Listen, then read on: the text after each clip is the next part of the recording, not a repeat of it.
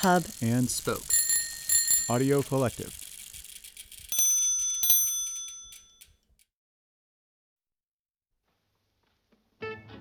This episode is brought to you by Visual Arts Passage, an all-in-one online resource for artists around the world. Visual Arts Passage offers mentorships for illustration and painting, for publishing, fine art, editorial, basically anywhere a story can be told with visuals.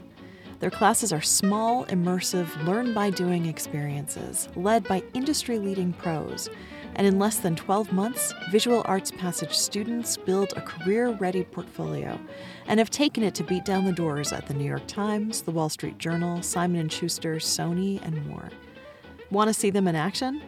Each Thursday, they offer a free life drawing live stream featuring award-winning guest artists and photographers. It's open to the public, fully immersive, and did I mention that it's 100% free? Sign up at visualartspassage.com/art. Again, that's visualartspassage.com/art and get drawing.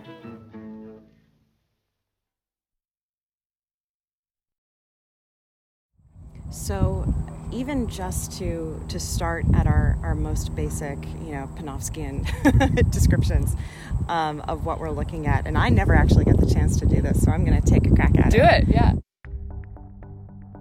So it's a large circle. It has a kind of surface of the moon sense to it, where it's very organically a relief from the earth of stone that is covered in the reflective surface kind of at the top of the stone, like where you would sit, like if you could, but it's flat and it looks almost like a stamp that didn't get quite enough ink, or that got pushed down on one side more so that you pick it up, and it has that kind of semi-relief look to it, but it's still very natural looking. It doesn't, even though it's not entirely filled in with the polished surface, it doesn't look like it's missing anything. It looks like it's just adding some shade and some volume. I apologize if I say this was a little mistake that I actually love. Please. Was that you called the sides of it stone when they're steel also. Oh, really? Yeah, and what's great about that, stone. is that it looks like stone, okay. And it looks like a ruin from the very moment it went in. Is this a meteor that hit the earth? Is this something that is from the future or the past? But we really want it to feel like something that's completely integrated, and I think that idea of it possibly being stone gets to that, right? Yeah. That it's part of the landscape.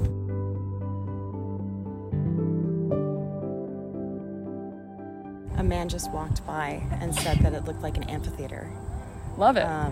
Something else that you don't notice from a distance, and that you only notice when you get closer, is that the entire thing isn't flat. And I think that kind of lends itself to the amphitheater feel, is that the sides are a little higher, and that the entire thing kind of comes in a little bit in the center and raises on the sides, which you notice more when the clouds are not reflecting in it. So, I mean, like any reflection of nature, it's constantly changing. Yeah. The reflective material also looks watery, like it has a surface of the water, kind of blurry fluidity to it.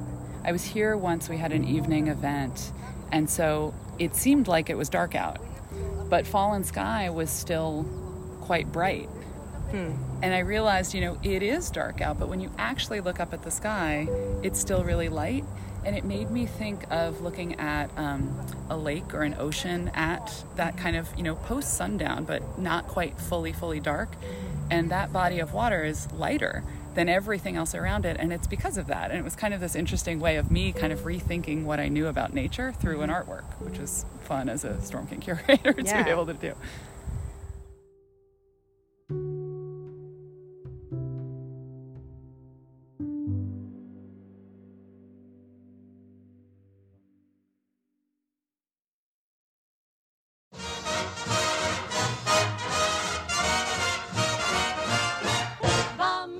This is The Lonely Palette, the podcast that returns art history to the masses, one object at a time.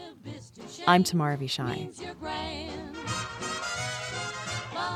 Episode 59, Sarah Z's Fallen Sky, from 2021. And say you understand.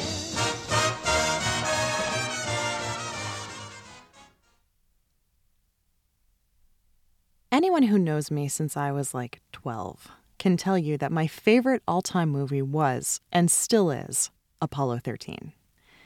Maybe that will surprise you. I'm obviously pretty artsy-fartsy, and I had terrible grades in math and science all throughout school. But maybe you just haven't seen the movie. It's got everything: adventure, historical accuracy, potent cinematic suspense, even though everyone watching already knows how it ends. And, of course, mid-90s Kevin Bacon in a towel. But it also taps into something very real, very primal, that lives in the heart of every kid. A morbid fascination with outer space and our Earth just chilling within it. Its unimaginable size and age and elusive materiality, this land before time, before dinosaurs roamed the Earth, the Big Bang. Moon rocks, craters, nothingness. And no matter how many times I've watched it, for all the film's drama, the most heartbreaking scene to me is when the astronauts have realized that they won't be landing on the moon after all, but they still need to circle it to come back home.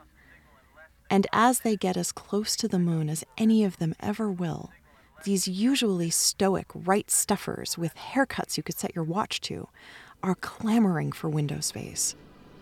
You want to look? Oh, look at that. Wow.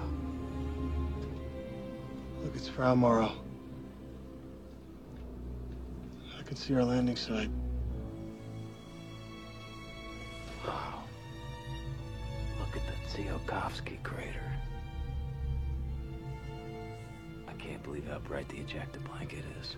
It's like snow. It's beautiful. Excited as little boys to be so close to those mountains and craters and bright putty-colored moon dirt hanging in an endless black sky of stars.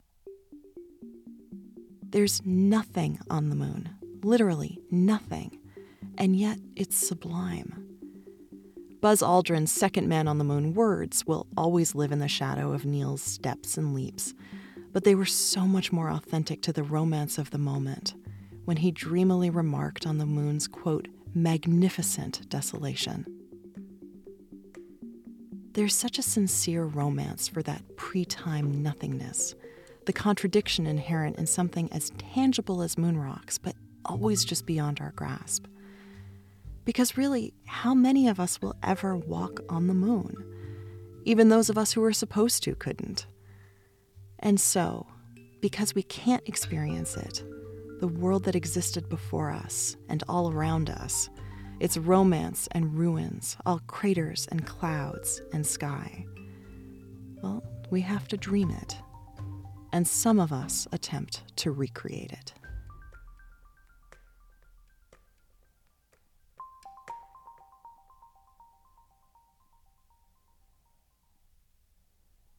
Sarah Z's Fallen Sky, the first permanent artwork installed at Storm King Art Center in 12 years, is this attempt. It's sublime nothingness in steel. It simultaneously evokes the imprint of an asteroid that's cratered into the Earth, and the remains of something that has been long abandoned, eroded by time and the elements. It's 36 feet in diameter, an enormous circular weathered bowl like a map of the moon, comprised of 132 steel pillars polished to a mirror shine, like pools of molten silver atop what look like old stone boulders. And it should, and does, feel ancient and inert, except for the fact that each steel mirror looks as though it's craning its neck, reflecting the sky, which you begin to realize is incredibly alive and present and uncapturable, clouds and sunbeams moving at a frantic clip. You can almost imagine how much time it would have saved Monet in episode 7 to just install this sculpture, instead of trying to paint the atmospheric course of the sun throughout the day over those countless canvases. And the overall result with Fallen Sky is that you have an installation that is steeped in exhilarating contradictions. It is always, in Z's words, teetering between two extremes, wondrous and futile, where the negative space is just as important as the positive space. It's an artwork about destruction, an active smash and imprint into the earth, that then slowly and intentionally evolves with the earth. It's about the presence of absence, its remnants of something whole that is now half gone, but reflecting a living world, feeling both permanent and ephemeral, inanimate and alive, abandoned old ruins that are still actively disrupting their space, and yours. Because disruption is everywhere at Storm King. Storm King is essentially an enormous sculpture park, a 500-acre outdoor museum in New York's Hudson Valley, an area already indebted to its mountainous vistas and endless sky. And the artworks are meant to interrupt that, what would otherwise be acres upon acres of open, cultivated land. And when you walk around Storm King, you realize that there are a lot of different ways to be interrupted. Sometimes it's because the expected landscape beneath your feet has been altered, like in Maya Lin's wave field, which undulates the ground like ocean waves, fluid and disorienting, like the Berlin Holocaust Memorial that we looked at in episode 56. But more often, your experience at Storm King is disrupted by a thing. That is, a giant, site-specific sculpture. Some are rust-colored and weathered with patina. They echo natural forms. They're spindly as spiders. They're completely organically at home in the landscape.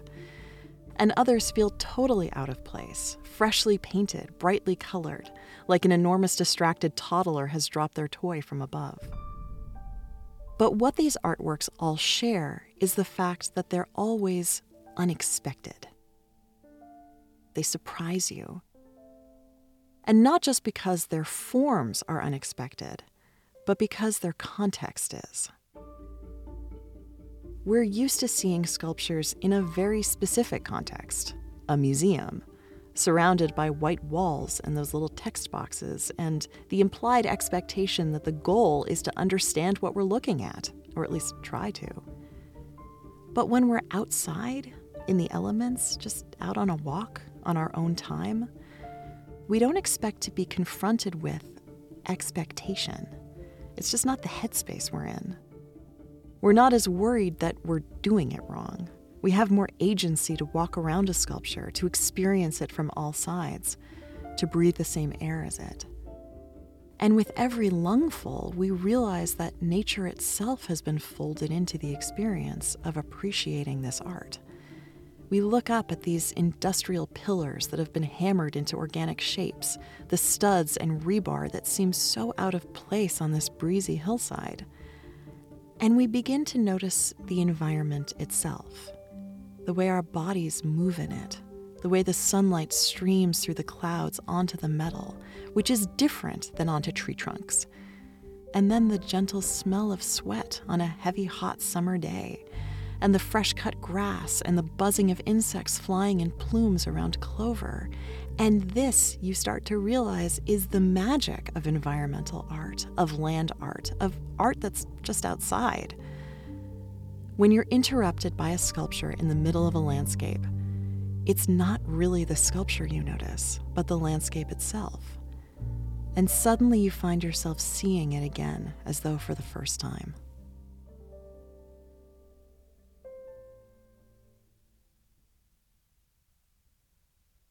And this is what Fallen Sky and any artwork by Sarah Z is really about: paying attention. It's an installation that is both of its environment and observing it, just like you are. The polished surfaces themselves noticing a different piece of sky or tree branch or fast-moving cloud from moment to moment. And just like Storm King shows us how many ways there are to be disrupted, Fallen Sky shows us how many ways there are to pay attention. It asks us to pay attention to the otherwise unremarkable patch of land where it's located, an area chosen specifically by Z because it had been neglected, the basin of a large tree that had died and was removed, leaving an armpit-like crater on the path from one artwork to another.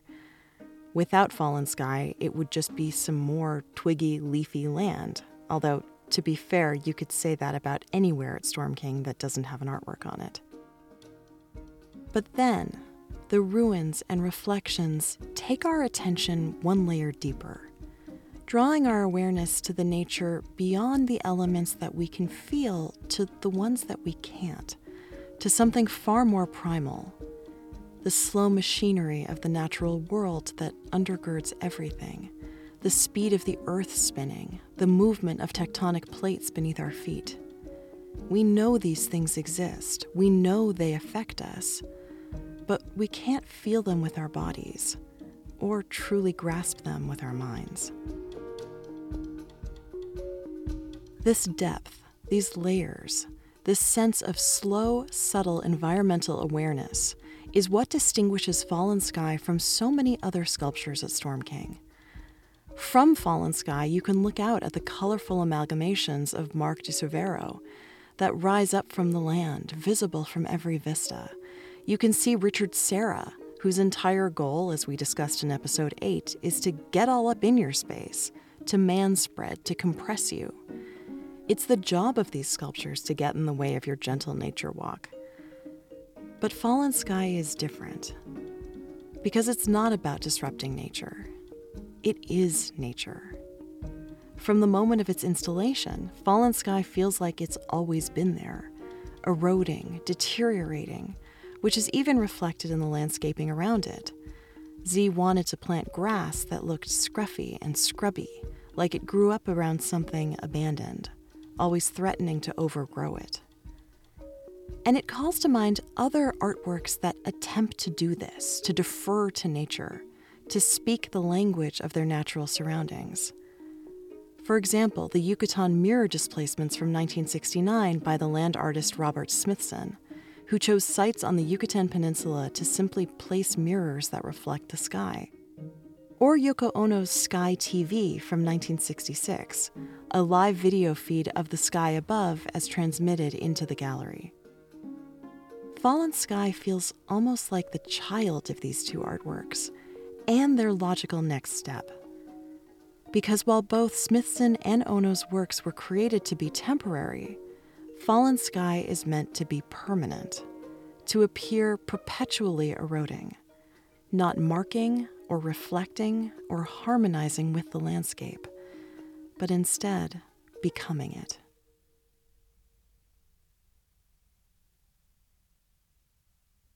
This effect, both so gentle and so monumental, wouldn't have been possible without two fundamental elements of Sarah Z's art and process: materials and time. Her work has always been an exploration of these ideas, the way that they intertwine with and disrupt one another, and ultimately encourage us, again, to better pay attention, to better make meaning of our world. She was born in Boston in 1969, the daughter of an American schoolteacher mother and a Chinese architect father, and grew up surrounded by blueprints and models, erector sets, and tinker toys.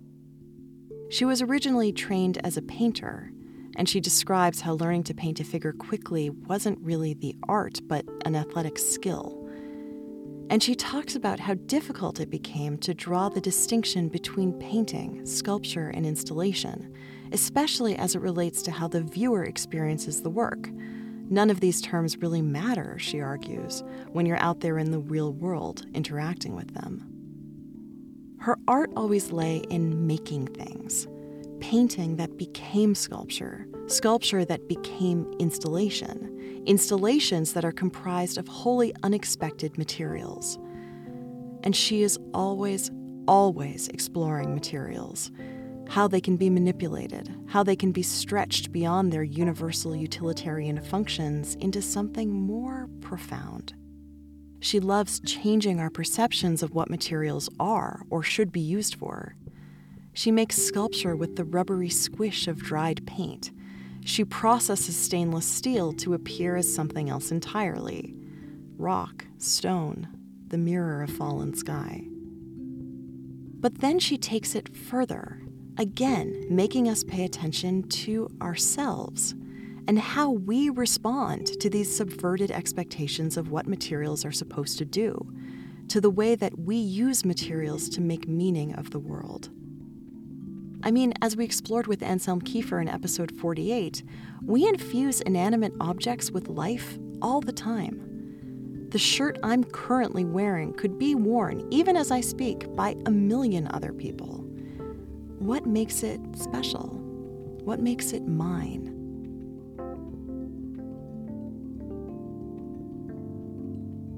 And this is where she introduces the element of time in her work.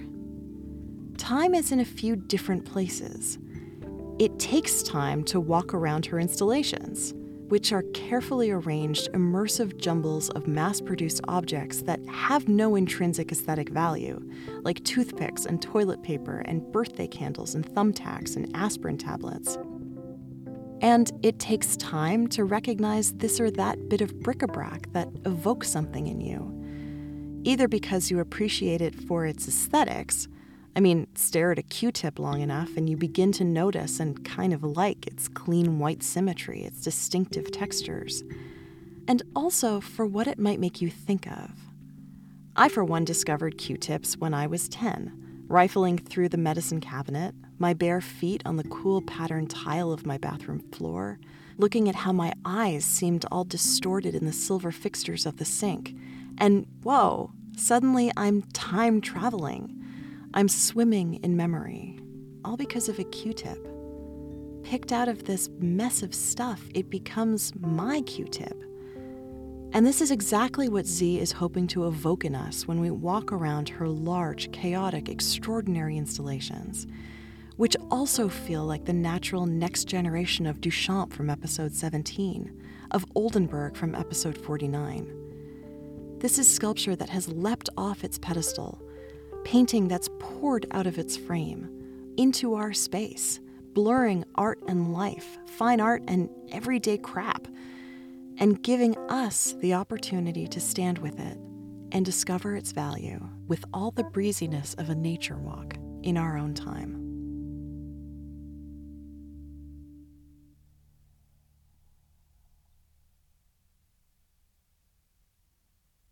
And I'll be the first to admit, this process isn't easy or obvious. Granted, I'm the kind of person who watches Sleeping with the Enemy and secretly thinks that the kitchen organizational styles of the abusive husband aren't that bad. But even so, Z's installations to the average person can feel incredibly cluttered and unruly, like a giant's junk drawer has finally exploded. I walked around one of her installations, the fifth season, which was exhibited in the Interior Museum at Storm King, temporarily accompanying the installation of Fallen Sky. And I tried, man. I tried to find some purchase. And when I did, it was so unexpected and lovely. It was a video projection of a bird flapping its wings over a photograph of a bird. And in the midst of all this mess, I was so gently disarmed. I found myself thinking about flapping wings and wide open sky and looking up from a beach and wet sand between my toes. All of this, Z says, these installations, these materials, are in the service of an experience like that, of memory. Our brains and our memories, I'll even concede, don't line up like cans of peas with the labels facing out. They are quite literally a junk drawer. A muddle of associations and triggers, colors and subjects, scraps and emotions. It's wild what our brains do. We look at images and we recognize how our memories are compressed into single photographic moments, what Z calls interior images, that then expand to fill the space again, to fill whole years of our lives. All of being 10 years old becomes just a handful of memories, triggered by a Q-tip, or a single frozen photograph, which is supposed to stand in for our memory. But, of course, a photograph is never enough. It's never capable of capturing everything that it evokes. And this is why we need the present too. This is why Z is so compelled to smear the boundaries between the past and present, between the inanimate and the alive, what we remember and what we experience. And she does this specifically by breaking down the relationship between the real and the represented in her own materials.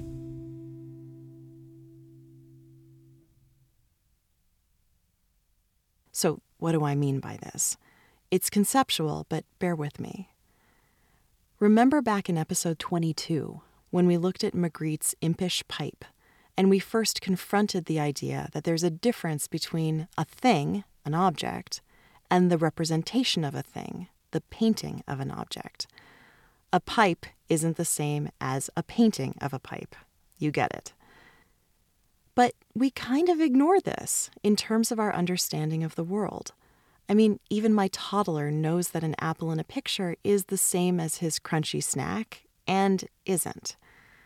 And Z, like Magritte, is fascinated by breaking this relationship apart, by pointing out that there is a difference. And she wants to make us pay attention to how readily we accept them to be one and the same, especially in the 21st century, bombarded as we are with images that seem real. She's genuinely trying to understand how we think, how we process a world of materials, a world of photographs, and how these materials and photographs evoke entire universes of memory and associations in our heads.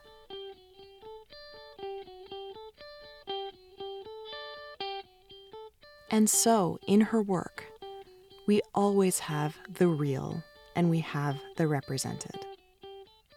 For example, in the 5th season, she uses her iPhone to record a video of the rays of light that enter the space, and then projects that video onto the light itself as it moves across the room, phasing the two, like a visual example of how the Edge plays off of his own guitar's delay to create the melodic rhythm in U2's Where the Streets Have No Name. The real and the represented can be an incredibly productive conversation. They become an exhilarating contradiction of a frozen moment that once existed and the perpetual dynamic present. Like the ruins of the past, come alive in this moment, reflecting the clouds.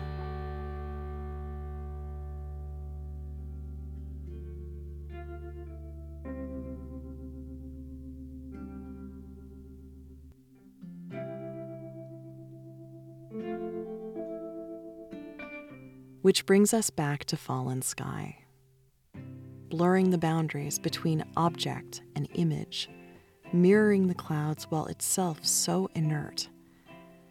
And standing at its base, you almost feel like you're watching the earth think, remember, make associations.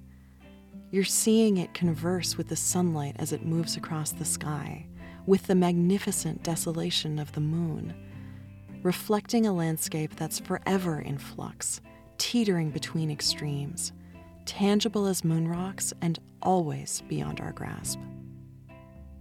It's a fragile pursuit, Z says, paying attention to the world like this, to the world paying attention to itself.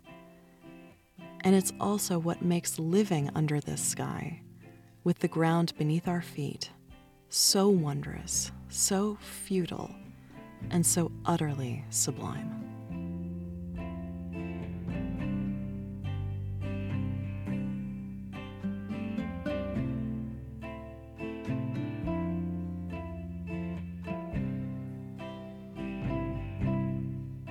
Special thanks to Nora Lawrence at Storm King Art Center, Evan, The Edge, Blanche for his musical help, and to Storm King for their support with this episode. For more information, past episodes, and all the images, go to thelonelypalette.com, where you can also find more information about the show, including how to commission episodes, how to book a virtual museum tour over Zoom. You can subscribe to our monthly newsletter, and you can peruse our store.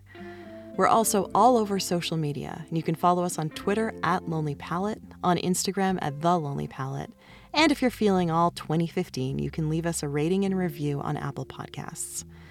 Your support of the show means more than anything, so please take some time today to tell a friend about this art history podcast that you like, and maybe consider becoming a patron at patreon.com/lonelypalette. The Lonely Palette is a proud founding member of Hub and Spoke, a collective of mind-expanding, story-driven podcasts. And Hub and Spoke is currently hiring a director of development. So if you're the kind of experienced fundraiser who loves listening to and telling stories, and that latter part probably goes without saying given that you're an experienced fundraiser, check out the listing at hubspokeaudio.org/jobs. And if you're looking for a great episode of audio to listen to, check out one of the latest episodes of Soonish, Wade Roush's show about technology, culture, and the future.